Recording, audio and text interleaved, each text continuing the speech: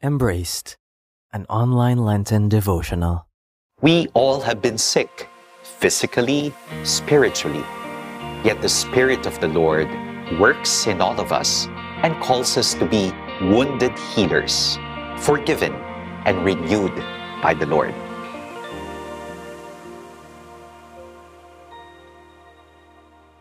The life of our Lord Jesus, especially in his 3 years of public ministry, was a ceaseless encounter with people, especially the last, the least, the lost, the lowly, the sick, and the suffering.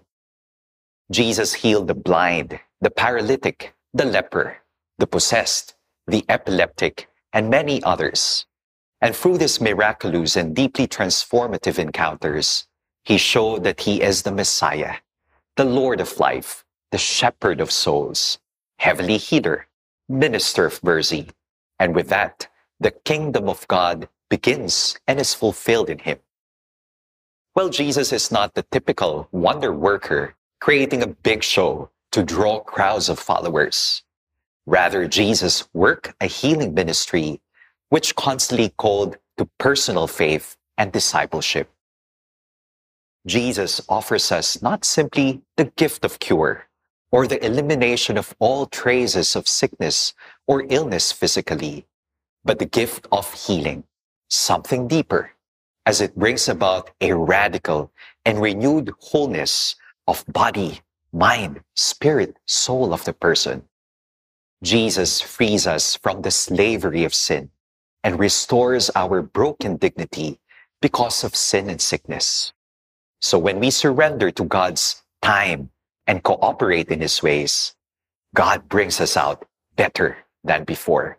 With the corporal works of mercy of our Lord Jesus, as followers of the Lord, we are invited to this deep calling of great humanity, sharing in the joys and hopes, sharing in the sufferings of our Lord and of humanity, our brothers and sisters.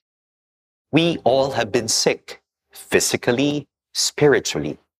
Yet the Spirit of the Lord works in all of us and calls us to be wounded healers, forgiven and renewed by the Lord.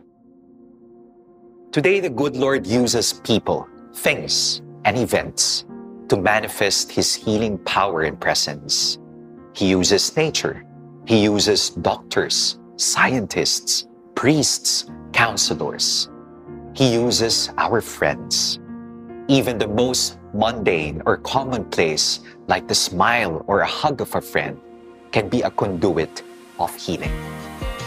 Get to know our different foundations and works for the poor at feastmercyministries.com.